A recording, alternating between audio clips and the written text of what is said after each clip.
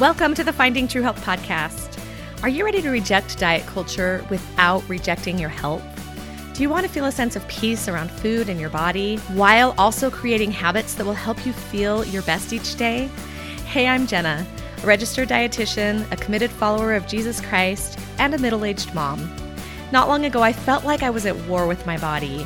I believed I needed to reach some arbitrary goal weight to be healthy and happy. But one day, God helped me realize that I was focused on the wrong thing. So I began to treat my body with the love and respect it deserves through both my thoughts and my actions. And that new focus has made all of the difference. Now I love helping other women find true health for themselves so they can enjoy more energy, better moods, and greater peace in their own lives. I'm excited to get started, so let's dive in. Hello, friends. Welcome to the Finding True Health podcast. The way I just said hello, friends, totally brought back a song that I learned as a child in church that went, hello, friends. Well, let's see. Hello, friends. It's nice to be here with you in primary. Anyway, I won't break into song, but that's so funny that greeting just made that song pop into my head. Anyway, today we have an important topic to delve into. We are going to be diving into the world of inflammation and exploring whether or not you should be concerned about inflammation. This has kind of become a buzzword in the health and wellness industry. It's often kind of portrayed as something that we need to completely eliminate or be really afraid of. Wellness culture often exploits people's fear of inflammation and uses that to promote certain diets or certain products, promising to eliminate inflammation altogether. And this kind of fear-mongering and exaggeration of what inflammation is just helps to contribute to the strained relationship with food and with bodies that so many women have. So it's really important to learn what inflammation is, sort through some of the myths around this topic that are out there, and really focus on evidence-based research and practices. So let's just start out by talking about what inflammation even is. Basically, it's really a natural process that occurs in our bodies, usually as a response to injury or infection or the presence of maybe a harmful pathogen or something like that in our body. It's basically a protective mechanism that our body has that helps us to heal and to fight off infections. And it's actually a super helpful, really vital, important process that our body naturally goes through on occasion. Inflammation is just part of our body's immune system. One of the things that our immune system does is that when it recognizes a potential threat or illness or an injury, then it releases chemicals that help trigger that inflammatory response. So there are basically two main types of inflammation. There's what we call acute inflammation and then chronic inflammation. Acute inflammation can last anywhere from a couple of hours to a few days, and this is the type of inflammation that happens when we are injured. Say we sprain our ankle and your foot and your ankle swell up. That's a result of inflammation. Or when you are sick and you get a fever. That is also an inflammatory response. I mentioned in the last podcast that I had gotten a bad sunburn from swimming with my children without putting sunscreen on. And that's another example of inflammation. My skin got very red. It was very hot. And interestingly, when that happened, I noticed that my muscles were really sore around my shoulders and my arms where I was burnt. And I couldn't recall doing any strenuous lifting or any hard workouts on my arms. So I was confused as to why I was so sore. And I did a little research, and sure enough, the inflammation that comes along with having a sunburn can often make your muscles sore. So I thought that was really interesting. Another example of acute inflammation is if you eat something that's maybe a little bit spoiled or that messes with your gut microbiome, then that can cause some inflammation in your digestive tract, which leads to having diarrhea. So there are all these amazing ways that our body helps keep us healthy and safe, and it uses inflammation as a process to do that. And once again, this is a completely normal, natural, healthy, fantastic response that our body has. Chronic inflammation, however, can be a little more concerning. This is when we have often kind of low levels, but consistent levels of inflammation somewhere in our body that lasts for weeks or months or even years. And this kind of inflammation has been shown to damage healthy cells and tissues and even organs. It's believed to contribute to certain diseases such as heart disease, type 2 diabetes, certain types of cancer. And so it's important to address chronic inflammation when necessary and to be aware of what might cause it and how to try and limit it as much as possible. So let's go ahead and discuss some common causes of this type of chronic inflammation. It might not surprise you that the same types of behaviors that lead to chronic inflammation are the same types of behaviors that lead to a number of different health concerns and adverse health effects. So these are things like having a lot of stress, having a lot of ongoing chronic stress in our life. Stress is a lot like inflammation. So a little bit of stress, acute stress, maybe we could call it, is actually helpful for us. It can help push us forward. It can help us connect with others. There are actually benefits to having a little bit of stress in our lives. But when we have chronic stress, when it's just kind of constantly there, we don't have any coping mechanisms or ways to reduce stress throughout our day, then we know that can lead to a lot of health issues. And this chronic inflammation is one of those things that chronic stress can lead to. Also, things like smoking, drinking excessive alcohol, just ingesting a lot of toxins into our body can stress our bodies out and lead to inflammation, lead to chronic inflammation there if we're taking in those kinds of substances often.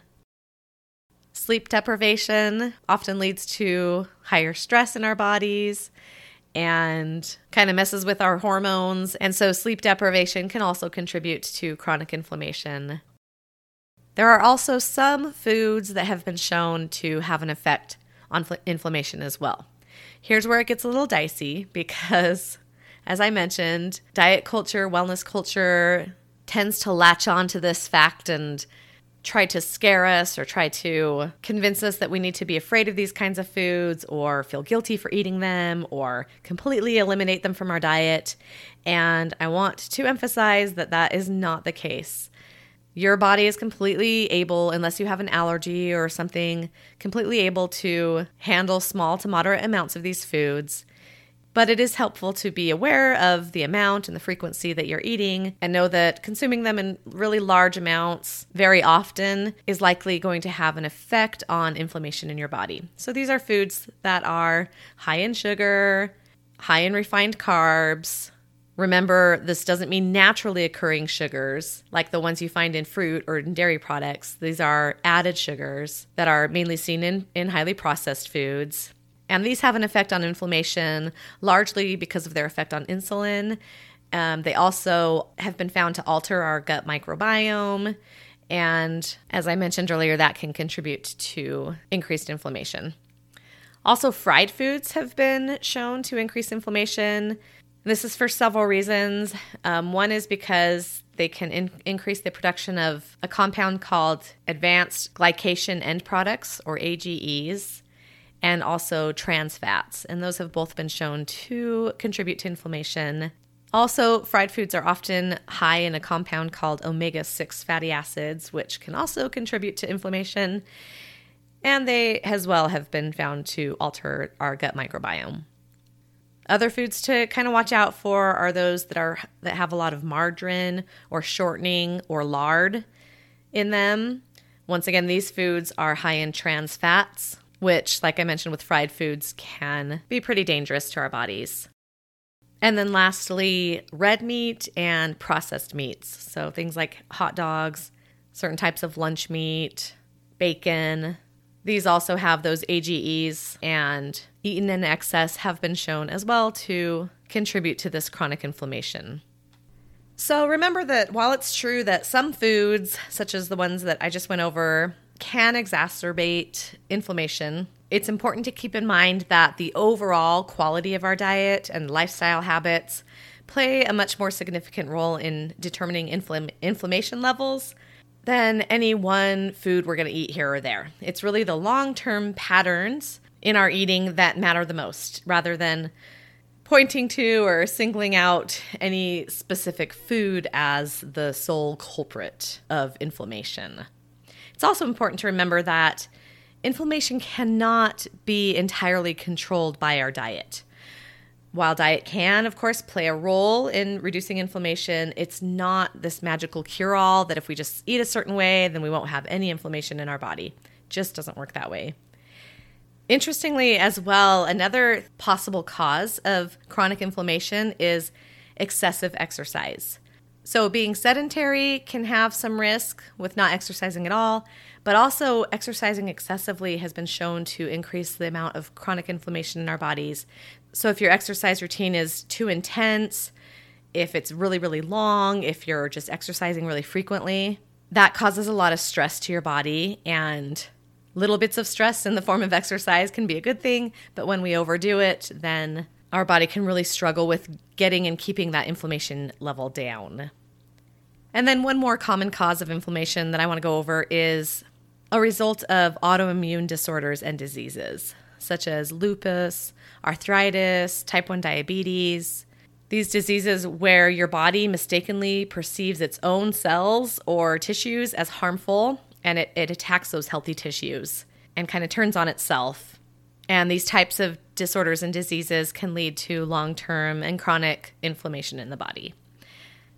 I've mentioned before, my son has type 1 diabetes, and he is a teenage boy right now who cares very little about his health and his body. And he works a few nights a week at a BMX track, and sometimes he works at the snack bar there. And if they have leftover hot dogs, he will eat 2 or 3 or 4 or 5 or however many leftover hot dogs they might have that night. And so my little mama heart worries sometimes because he's already got this chronic disease that causes chronic inflammation.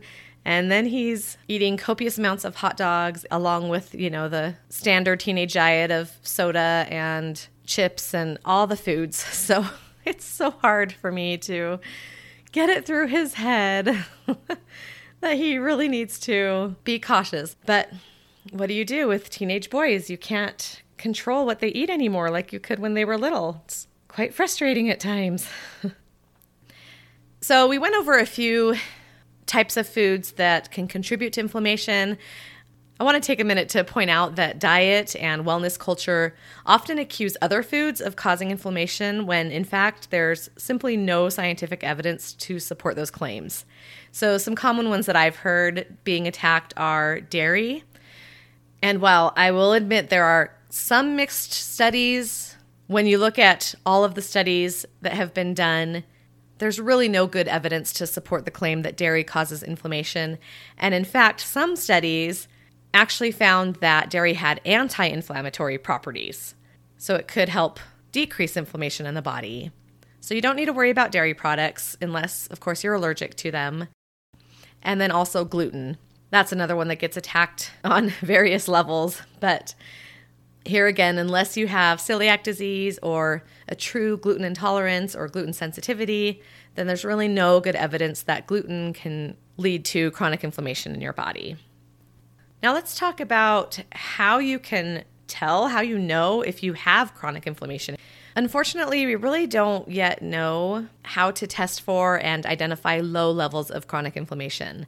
It's an area of ongoing research as far as I know, but as of now, you can't detect it on a CT scan, and there's really no standard test that says, okay, this is how much inflammation you have in your body right now. High levels of chronic inflammation, however, is a little bit easier to detect because we have certain substances in our body, in our blood, called biomarkers. And when inflammation is higher, then some of these biomarkers are higher. So a common one that might be tested is called C-reactive protein, or CRP. High levels of that biomarker could indicate high levels of chronic inflammation.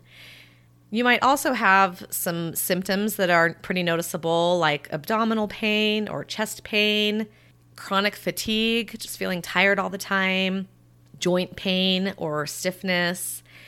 Some people get mouth sores or skin rashes, such as psoriasis. These types of symptoms could indicate chronic inflammation, They also are really common symptoms for all sorts of other problems. So there again, sometimes it's hard to know definitively that your abdominal pain is because of chronic inflammation, but those are some other symptoms that you might find. Okay, so we've gone over what inflammation is, what causes it, how you can tell if you have it. Now let's talk about ways to reduce inflammation. To be honest, sometimes there's nothing you can do.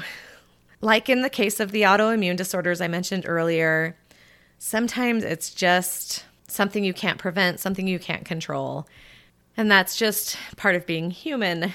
But I, of course, always like to put my focus on what I do have control over.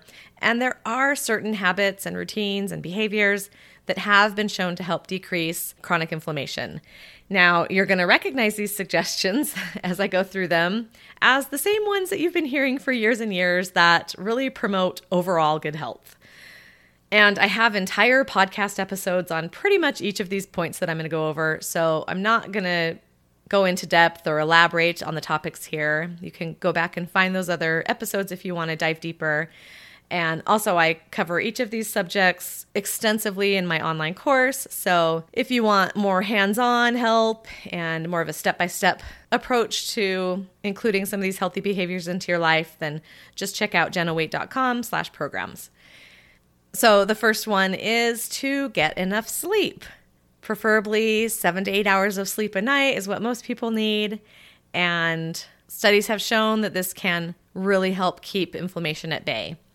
The second suggestion is to limit the stress in your life through stress-reducing practices such as meditation, mindfulness, breathing exercises, and managing your feelings and your emotions. A third tip is to get regular movement throughout your day. Like I mentioned, not too much, but a little bit of movement regularly can help regulate inflammation and it can help reduce stress as well. So there's kind of a double whammy there. We talked about some foods to be careful about. There are also other foods that are high in antioxidants. They're high in polyphenols, which are just protective compounds that are going to help prevent something called free radicals from damaging your DNA, which is a form of inflammation. So plant foods such as fruits and vegetables, beans and nuts, also fatty fish like salmon and mackerel and tuna. These are really helpful because of the omega-3 fatty acids that they contain. So if you don't like fish, then you can always get an omega-3 fatty acid supplement. Other foods like olive oil and dark chocolate, those also both have protective compounds in them. Certain herbs and spices have also been shown to help. So things like turmeric, ginger, garlic.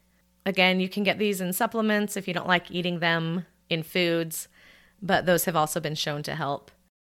So once again, if you're focusing on just trying to get an overall balanced diet full of nutrient-dense foods, then these types of foods are just naturally going to be included. I don't think you really need to hyper-focus on these foods for their anti-inflammatory properties. Just know that they help our health in various ways, including in reducing inflammation.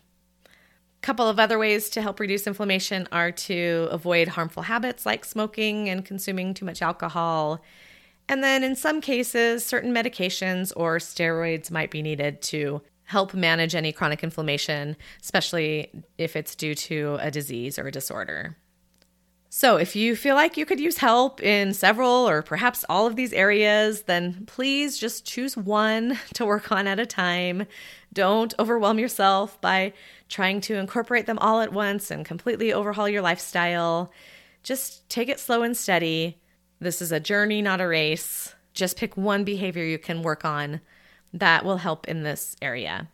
And also, in case you missed it before, I want to emphasize this really important point that it is our pattern of eating over time. It is our overall lifestyle that is going to reduce chronic inflammation.